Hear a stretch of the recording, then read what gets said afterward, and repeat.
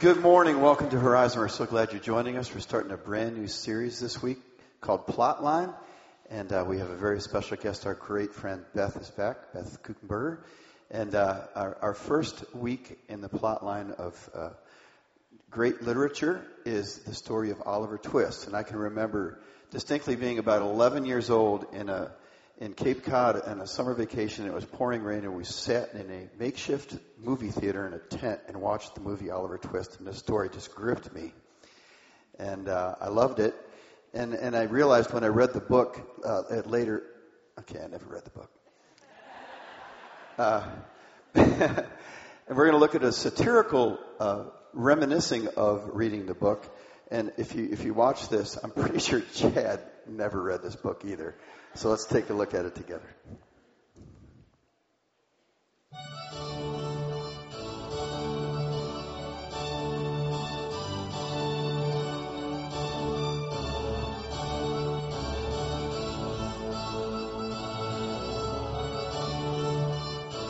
Hey, Chad, what's up?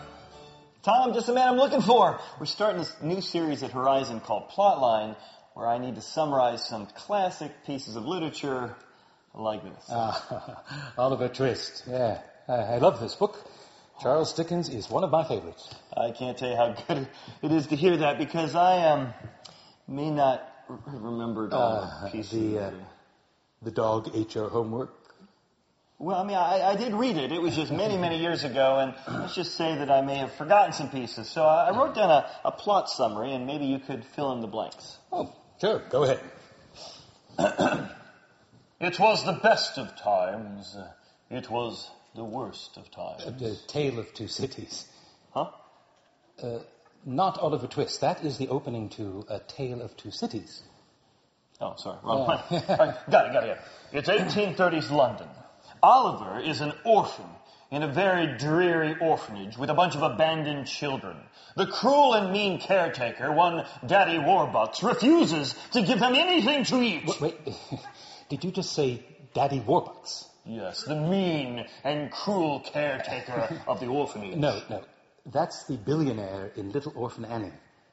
Mr. Bumble is the head of the orphanage in Oliver Twist. Bumble, huh? Mr. Bumble.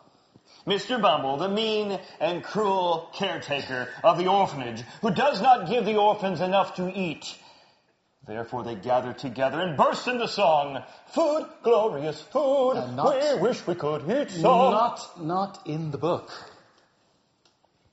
Well, anyway, so they finish eating these disgusting bowls of gruel, but they're still hungry. So Oliver gets the short straw. He has to go up to Mr. Bumble and say, "Please, sir, could I have more?" Mr. Bumble says, "No!" They gather together again. It's a hard knock life for us. It's a hard knock life. Also Annie. Well, the point is somewhere in there is a big dance number, because you may not know this, but Charles Dickens became famous not just for this novel, but for inventing the dance, the twist, as in Oliver's Twist. Not true. Well, Oliver ends up being taken out of the orphanage. He's kind of adopted, but they're really scumbags, so they beat him within an inch of his life, and he escapes to London. When he gets to London, he meets up with a pickpocket by the name of the Jolly Rogers. Artful Dodger. Played by Billy Joel? No, that's the cartoon Oliver and Company. It's close enough, I guess. Well, anyway, so the Artful Dodger introduces him to a criminal mastermind by the name of Fagin. Now, Fagin has his own group of juvenile delinquents that he's training in petty crimes. Now, Oliver he's pretty innocent. He doesn't realize it's a crime syndicate going on here. And while they're one day taking scarves from people in the crowd, he ends up, through the bungled crime, getting blamed for it. Now, in a powerful, gripping courtroom drama, he is actually found, I think in the movie version, the lawyer's played by Gregory Peck, if I remember. Well, anyway, he is ultimately found not guilty, and then he is let go.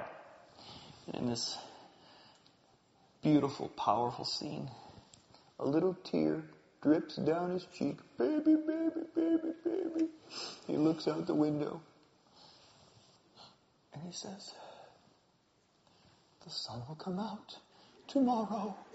Bet your bottom dollar that tomorrow there'll be sun. The end.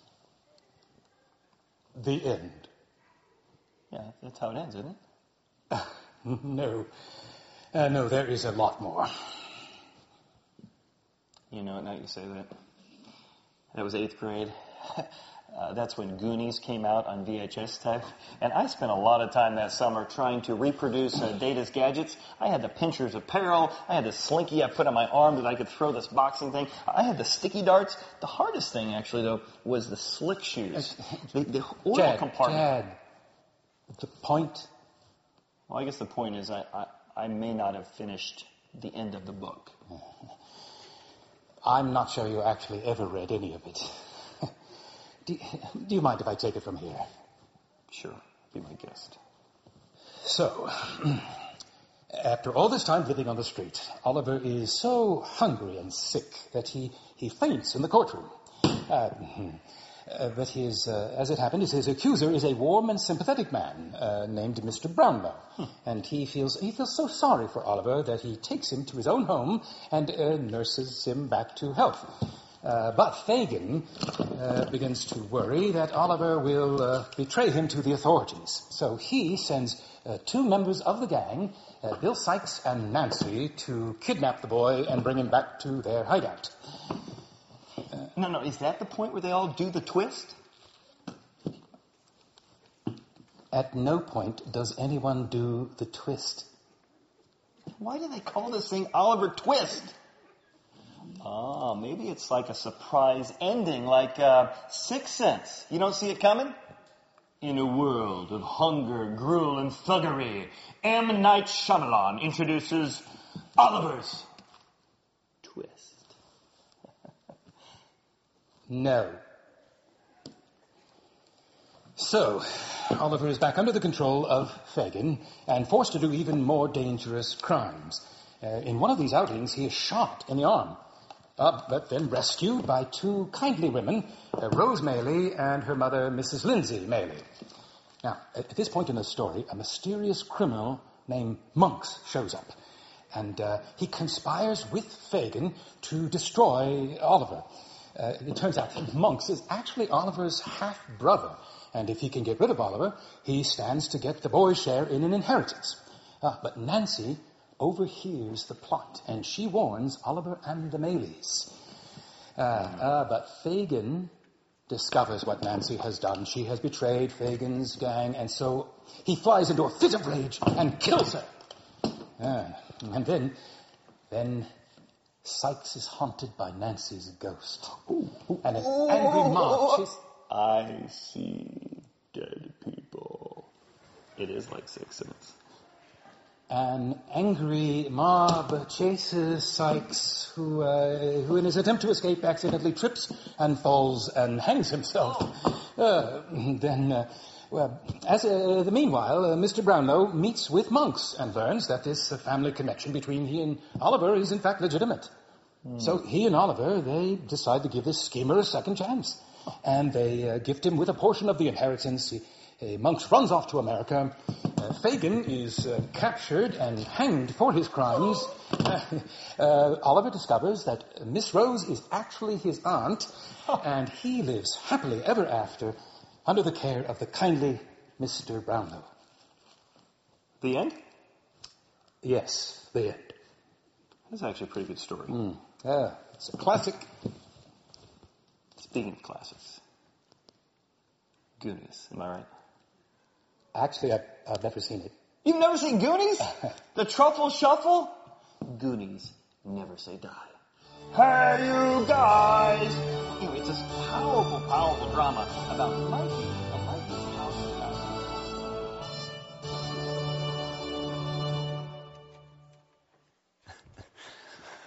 Well, do you have a little better understanding of Oliver Twist now? Hopefully, maybe Chad is out there somewhere reading it right now, just to catch up a little bit on those details. That's one of the things that we hope kind of comes out of this Plotline series is that we see all these movies that are based on all these great stories. We read all these books. Some of these books have the themes that have developed into hundreds of the stories we loved, and we relate to them in a way because there's something built into all of us that feels what those characters feel, that feels what those authors felt. Sometimes you just feel like a Justin Bieber doll who needs the help of a Ken and Barbie, don't you? But sometimes you do feel like an orphan who's in need, who needs a rescuer, who needs someone who can help them. And today we have a special guest speaker who is with us. You heard Kenny mention that Beth Guckenberger is here today. You may have heard Beth speak before, but this is the first weekend that I've got to hear her, and I've just been enjoying it. She has been a friend of Horizon for a long time. In fact, through the last few weeks of our startup series, you've seen some videos where we have partnered with Back to Back in doing some work in other places in the world on our global serving trips. And she and her husband are actually the executives of Back to Back. And so a number of the trips that we've done, and even some of you have been on those trips with her. And so we're excited to have her here sharing with us today. But there's one fact that I think is probably the coolest thing about her. Among all of the cool things about her and the books she herself has written and all those things, a lot of you will come up to me and say, 4 kids, how do you do it? Well, Beth and her husband have loved and raised 10 kids. How do you do it?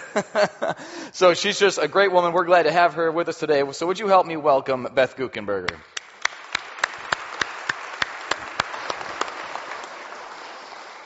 Good morning, Horizon. Gosh, the answer to that question is longer than the 25 minutes I have up here. How do we do the 10 kids? But it's my joy really to be here in this community. I feel like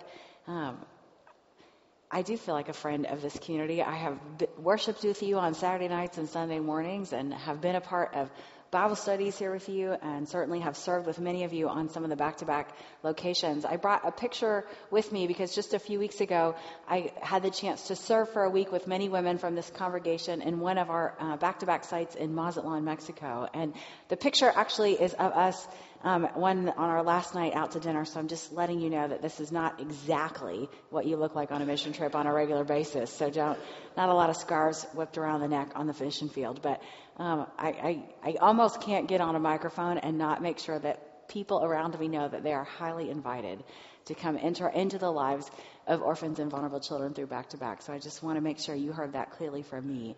But it's fun for me to help kick off this Plotline series. Certainly as an author, I have long loved literature. And as someone who has worked among orphans and vulnerable children for 20 years, this is a perfect week for me to fit into because the themes of Oliver Twist are found all throughout Scripture. This idea of someone who has been cast off or given up on or left and set aside, and how God and his people have regularly, he asks us to engage those who are marginalized into our family. We see this theme even in Disney. People talk about like how hard it must be to explain to children about what an orphan is or what being an orphan means. And I tell them, every single animated film I've ever seen, the fish is away from his family or the deer has lost his mother. These are universal themes, this idea of being left alone, set aside, broken off from their family. And there's something about the way that God has made us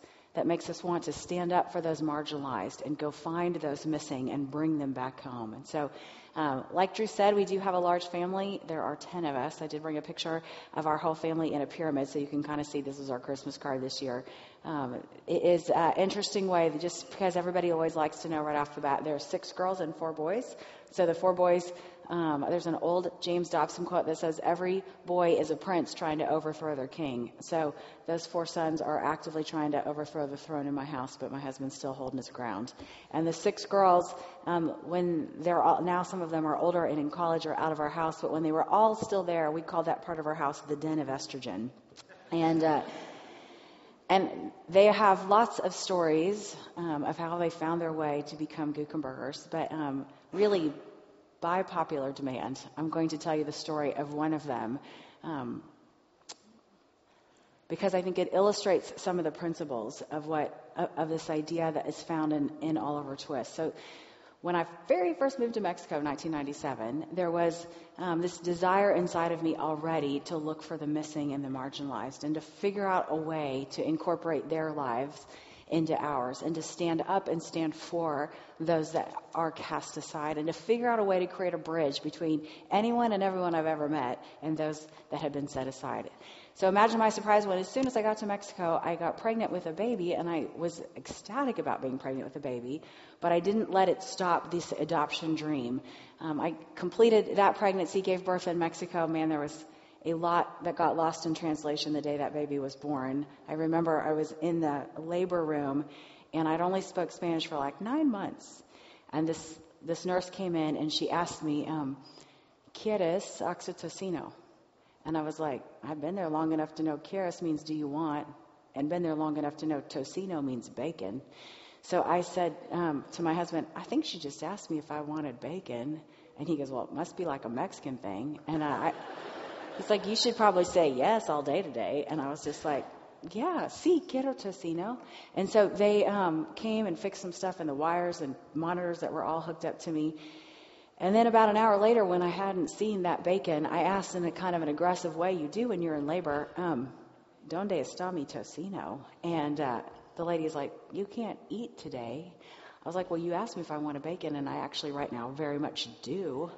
And so we realized we were not communicating very well, and I was communicating at the top of my lungs in a language she didn't understand. So they bring in this physician who is bilingual to translate for us, and I said, she asked me if I wanted bacon, and now I do, and now she won't bring it, and I don't understand. And he said, well, he talks to her for a minute. He goes, she asked you if you wanted oxytocin. That's a drug that speeds up delivery, oxytocino. He said, you said yes. And so we met our daughter, Emma, about an hour later. She was the first of those 10 children. But even though we went through that process, I still had a baby in my heart that I wanted to adopt. And so we tried to adopt 2 little sisters, but that adoption got disrupted in the middle of it. That process began to fall apart. And after we had been in Mexico for 1 year, we came back to the United States. We had just began the very beginnings of this ministry. And we needed to come home and get all organized and raise support and find more staff. And so we asked some friends if they would trade places with us, if they would live in Mexico in the house that we had been renting at the start of Back to Back and maintain all the relationships. And we were going to come to the United States and get things more organized because what we had started that year had grown. And then we told them once we get everything all figured out here, like legally and all that, we'll come back and either join you or trade you places again. So our friends moved there in July of 1998, and I was driving up through Texas that same month to come back here to Cincinnati. And I can remember I was kind of pouting a little bit, to be honest with you. I would have been a really good adoptive mom, and I'm driving away from a country where there's tons of orphans, and God, I don't understand why you wouldn't let me be a mom. I've been a mom now already for about 6 weeks. Look how good at it I am, right? And that same week in July of 1998, God had his eye on another place, the way he always does, listening to me kind of pout my way up. We get back here to Cincinnati, and my husband became immediately the assistant principal at one of the Cincinnati Hills Christian Academy campuses, where we needed to earn a living while we got everything all going that school year. So he began to work at CHCA, and he was pretty young for that job. And so he was working twice as many hours to prove to everybody that he had the capacity to do that role. And I was taking care of this little baby, and it was now August, the next month of 1998. And on the first day of school, so Todd was off at school, I was home with this baby, my phone rang, and I picked it up, and as soon as I heard it, I knew that there was chaos going on the other side. And it was my friends who had traded places with us, and they were calling me from Mexico. A little girl had been hit by a car. A car had come out of park on a hill, and it rolled down and rolled over this 4-year-old girl. And they were calling me from that scene, and they had just been there like a month or two. They didn't really speak very much Spanish, and they're like, where do we go, and where do we take her, and how do we pay, and what do we do? And it was just like crazy town. So I'm shouting into the phone, go to this hospital and ask for this doctor and do these things. And I'm trying to tell her all the details. And we couldn't figure out how I could get her the money. So I look down at my watch and I look over at my baby and I'm thinking about Todd at school. And I'm like, man, he is going to love the idea that he could just be hyper-focused this week. So I say on the phone, you know what, there's a noon flight out of Cincinnati to Monterey. I'm just going to bring some money with me. I'll get there by dinner time. You take her to the hospital, and I'll arrive with the money by dinner time. And they were like, okay, bye. And then I think, I don't even want to bother him, right? I mean, he's got so much going on today. I'm just going to leave him a note, random Mexico, enjoy the undivided attention you can spend on work this week. I'll be back by the weekend, love. So I left him a note on the kitchen table. P.S. I took some money. And I packed up Emma and I took the cash in my purse and we flew to Mexico that day. And we went straight from the airport to the hospital, where I can tell you Ruth recovered from all her surgeries. And then I went from the hospital to the house that my friends were living in that I had been living in before then. And the phone rang, and they were making a little joke about, you answer the phone because it's time for you to face the music. And so I went to pick up the phone, assuming it was going to be my husband, Todd, but it wasn't Todd. It was somebody who was calling that house looking for me. And I shouldn't have been there that day. I shouldn't have been there because, I didn't live there anymore. And if my friends had answered the phone, they would have not understood this person. They would have hung up on them. It was somebody who was doing some networking that evening because there was a little baby boy who had been born July of that year. And he was only 6 weeks old, and he had crossed over Mexican state lines, and his international eligibility for adoption was closing. They had about 72 hours left in that window. And they were networking in the country looking for an American family that was paperwork ready and interested in an immediate adoption. And I was like, this call home's getting more interesting by the minute, right?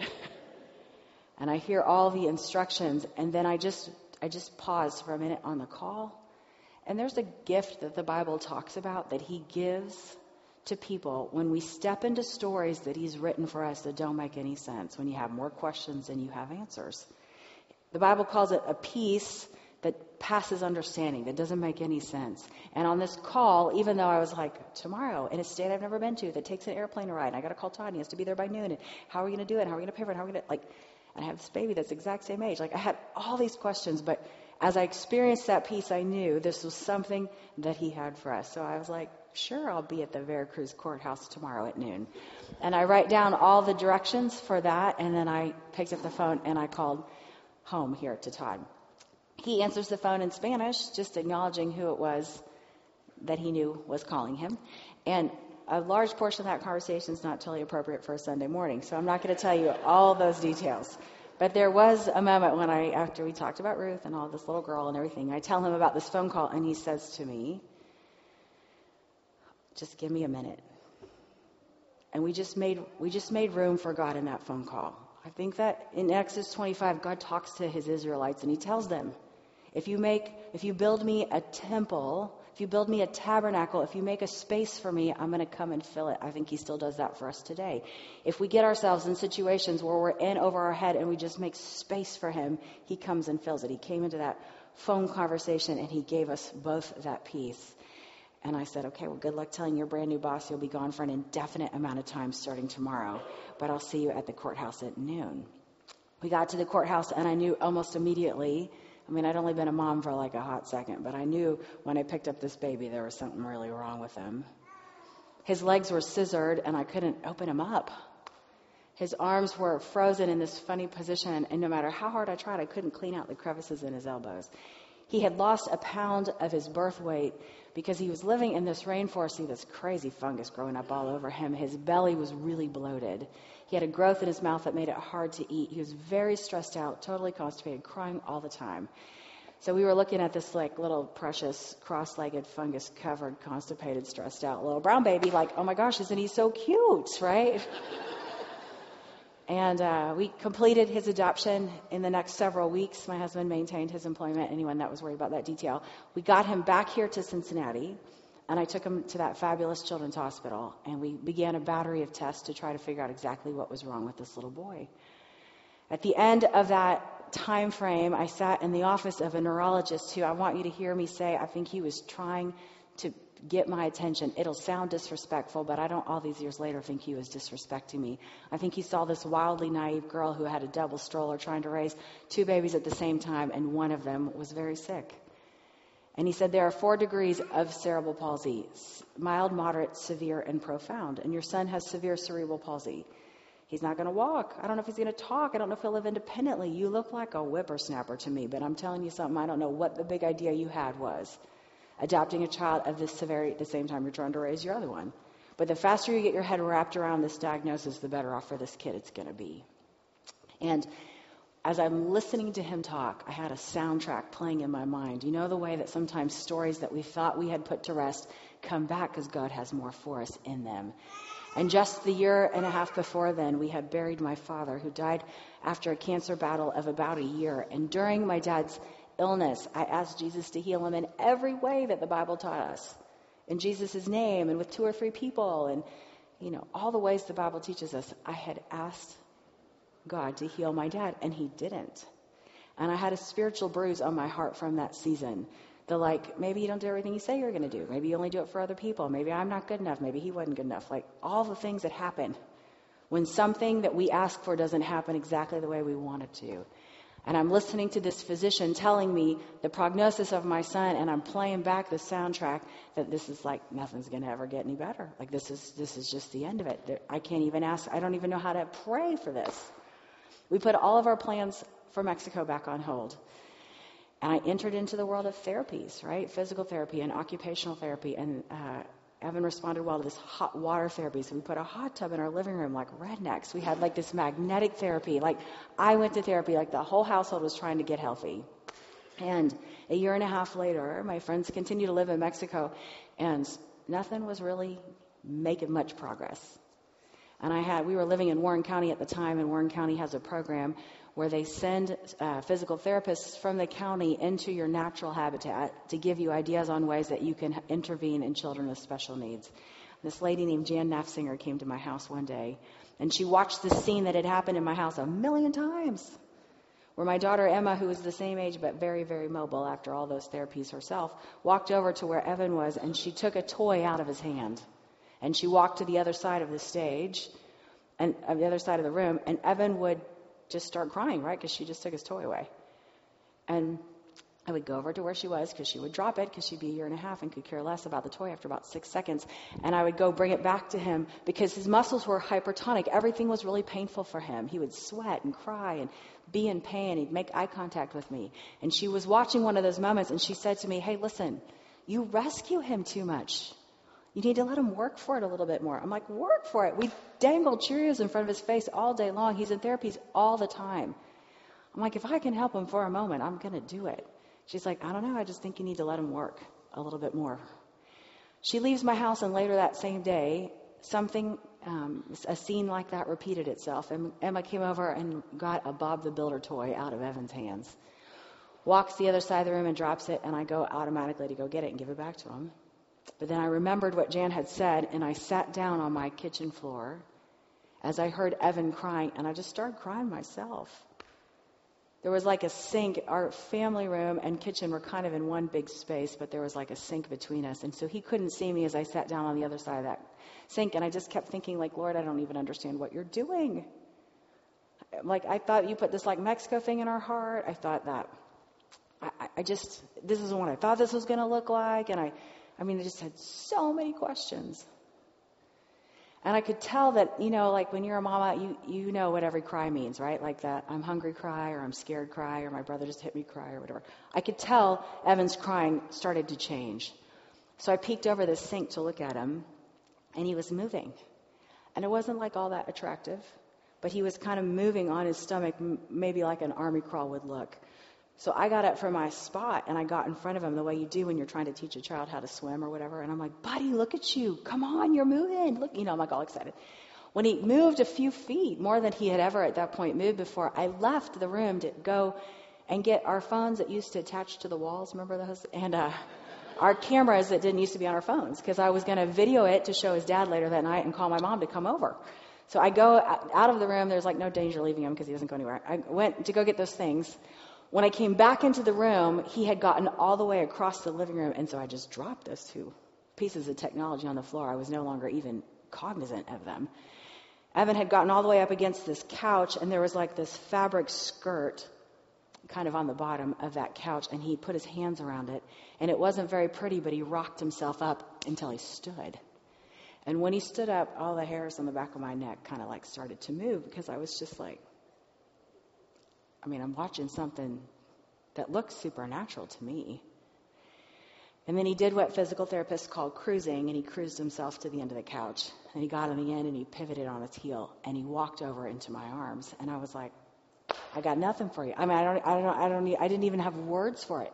I just scooped him and his sister up, and I stuck them in the car, and I decided to drive myself over to CHCA, right? So I'm like, if you've never been there, it's like every private school you've ever seen, big circle drive in the front of it. It's like, I'm coming like, take out all the shrubs on that circle drive.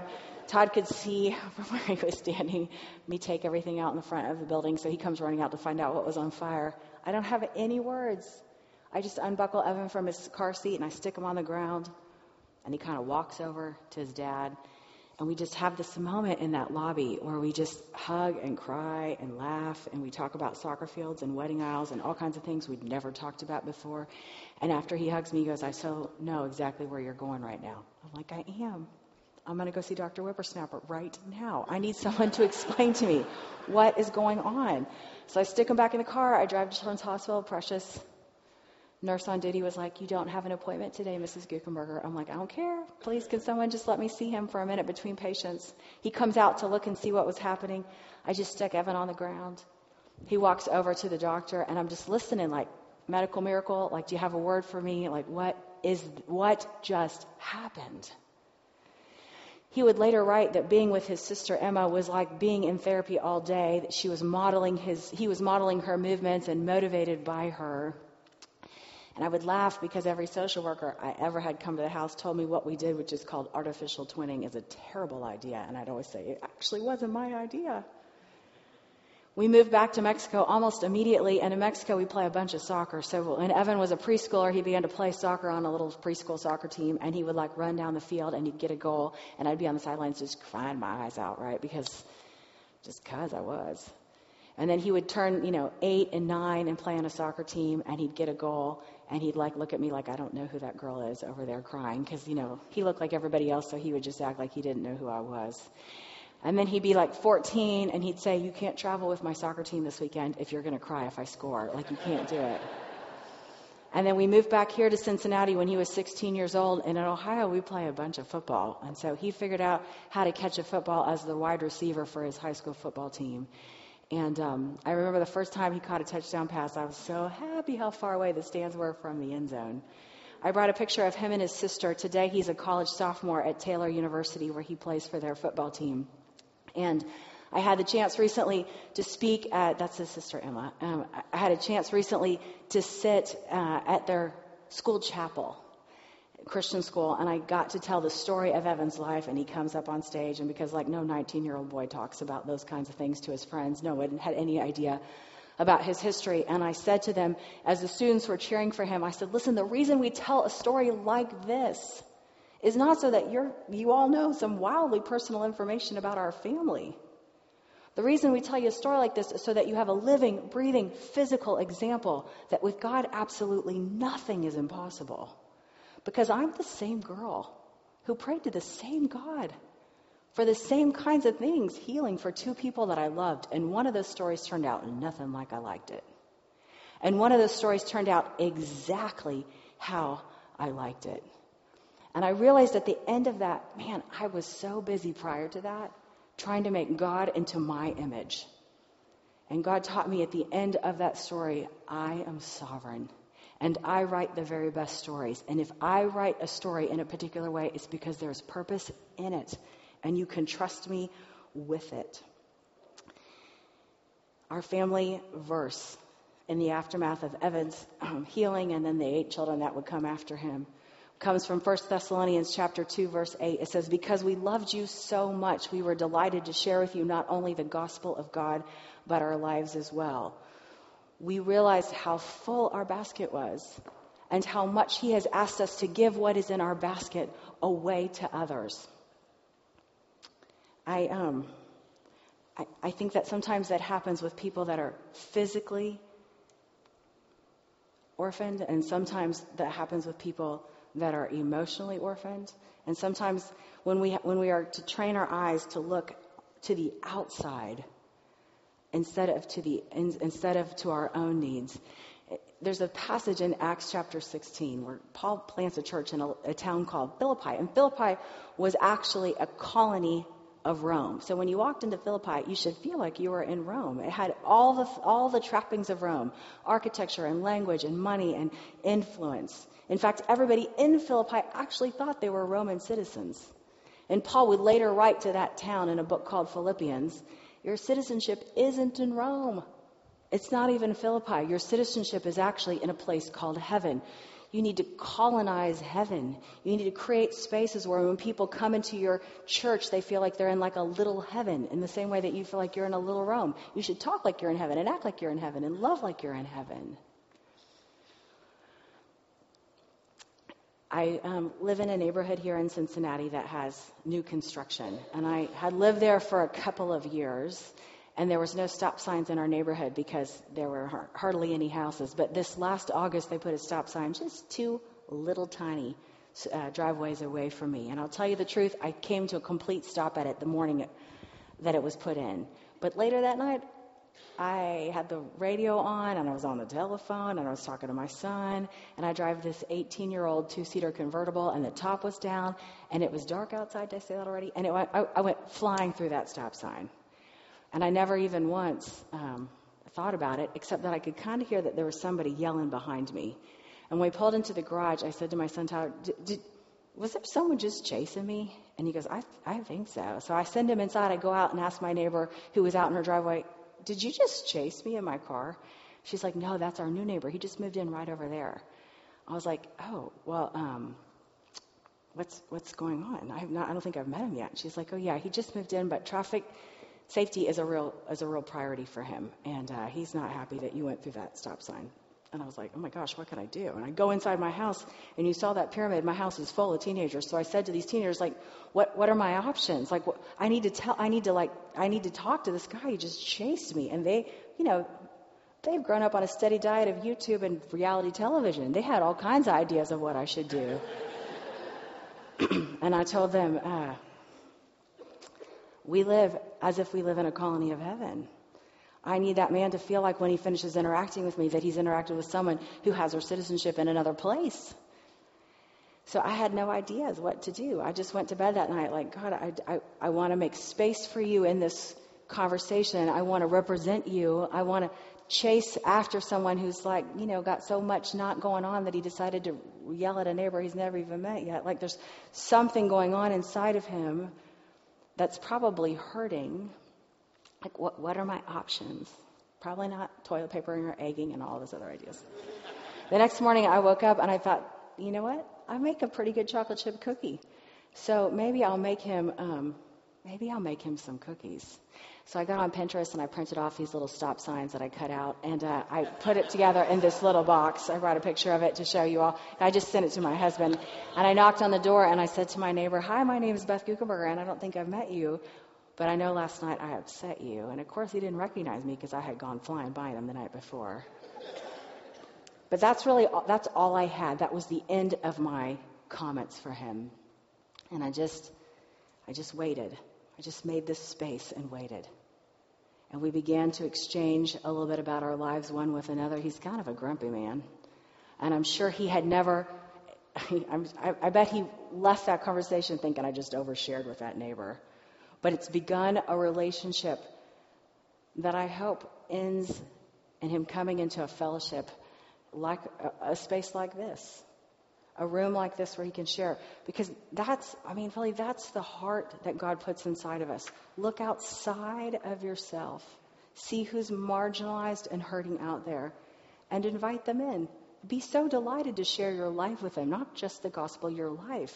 And sometimes when we go after orphans, they literally come into our families. And sometimes when we go after them, they come to our dinner table. Because I'm telling you, orphans are not the result of financial scarcity. All the money in the world will not resolve the problems of orphans. Orphans are the result of relational brokenness. I'll finish with this story. Todd and I met a set of twin girls that first summer of '97. They were 11 years old at the time. They wouldn't come and live full-time as our daughters until they were almost 15. I could hardly tell the difference between them. We used to have code names for them. One of them cut their hair short and one of them cut their hair long, so we would talk about them like long hair and short hair. We thought that was a beautiful code we had because they didn't speak English until one day they left us a note where they were after school and they signed it long hair and short hair. And we realized Our codes were gone. They went on to graduate high school and college, and there in Mexico, we were hosting American college students to spend the summer with us. And there's this one boy from Ohio State. He was such a great guy. I kept telling him, you have such a heart for orphans. You come year after year. But it turns out he really had a heart just for one of them. And he eventually asked us if he could marry our daughter, and my husband married them here in the Cincinnati area just a couple of years ago. And as they walked down that aisle, he got to the end right in front of the church, and he turned around and he looked at the congregation and he said these words. They come out of the book of Exodus. He said, "Your branch is now grafted firmly into my tree. You and yours may now enjoy the blessings of 1,000 generations." When we bring people outside of our family in, we graft their branches into our tree. Maybe it would be for a meal or a season, or maybe it'll be for their lifetime. But that's the call God has for us, that we would look with eyes to see who is outside and we would invite them in. And at the end of Oliver Twist, it says, if you look at the World Health Organization, it'll tell you that without intervention, 90% of orphans go into the black market or prostitution. That's the very destiny that Oliver Twist found himself in. But we have been called to be that intervention, to represent God on this earth and to go after those who've been lost. Let's pray. Jesus, thank you for this day. Thank you for stories that you tell that are greater than ones we could ever imagine on our own. Continue to give us eyes to see those that are hurting in our neighborhood and around the world, that we might represent you well. Thank you for the blessings that you have grafted into our lives as we come into your tree. And I pray these things in your name. Amen. So as you think about the story of Oliver Twist, as you think about what Beth shared for us, that's really part of why Horizon is here, is because God wants to tell you that he loves you, that he wants a relationship with you, that he wants to make you a home. We don't often think of ourselves like orphans. We don't always think of ourselves as people in need. There's a lot of times and places that we feel like we have life under control, but every once in a while we get that glimpse of just how needy we might actually be emotionally, in our hearts, in our minds, when we're faced by the kind of fears that this song was just telling us not to pay attention to. And that there is a God who loves us so much that he sent his son down here to die on our behalf, to offer us to be a part of his family. So I hope you hear that this morning, even as we explore this story of Oliver Twist. And as we hear these stories that, Beth, I just thank you for sharing about your own family and some of your own kids and getting to see that hands-on. But also, a couple of weeks from now is one of the biggest holidays of the year, Easter. Did you know that's coming up? That's why we celebrate it. It's not Easter bunnies, it's not eggs, even though we are going to have a helicopter fly over the property and drop eggs full of goodies for the kids. Really, it's because that's God's story for us that he's inviting us into, is that Christ was here, died, and rose again so that you and I could say, that sounds impossible. And God could say, with me, nothing is impossible, including you being a part of my family. So I hope that you are back with us in 2 weeks as we celebrate Easter together. You can pick up tickets for that. If you go out these doors and down the hall to the atrium, there's a ticket table down there. Just before you get to the ticket table, there's also a table set up there for Beth with some of her books that you can go and check that out. And we will have 6 identical services on Easter weekend. 2 of them will be Saturday, March 31st at 4 o'clock and 5 o'clock. Those are the same times that the egg drops are going to happen. There will also be a petting zoo for the kids with some bunnies and some little chickens, all that good kind of stuff. And then on Sunday, April 1st at 8:50, 10, 11:10, and 12:20. You do not have to remember all those times. You just have to pick one. And make sure that you've got a ticket. Now, if you do come to the 12:20, there's a complimentary meal afterwards, but you do have to RSVP for that so we know how much food to get. So if you got a 12:20 ticket, on the back of there will be a link where you can go and sign up for that meal. Now, the last thing I want to let you know is, as you're listening to me right now, if you say, 2 weeks from now, we're on spring break, and you're not going to be here, but you took tickets, would you please bring them back? Because then we can actually pass those tickets out to other folks who will be here, and you can just enjoy the sandy beaches wherever you are on that weekend. So if you've got tickets you're not going to use, please bring them back. We'll pass those out to other folks. And then we'll see you next week for more of Plotline, and in 2 weeks for Easter. Thank you for coming.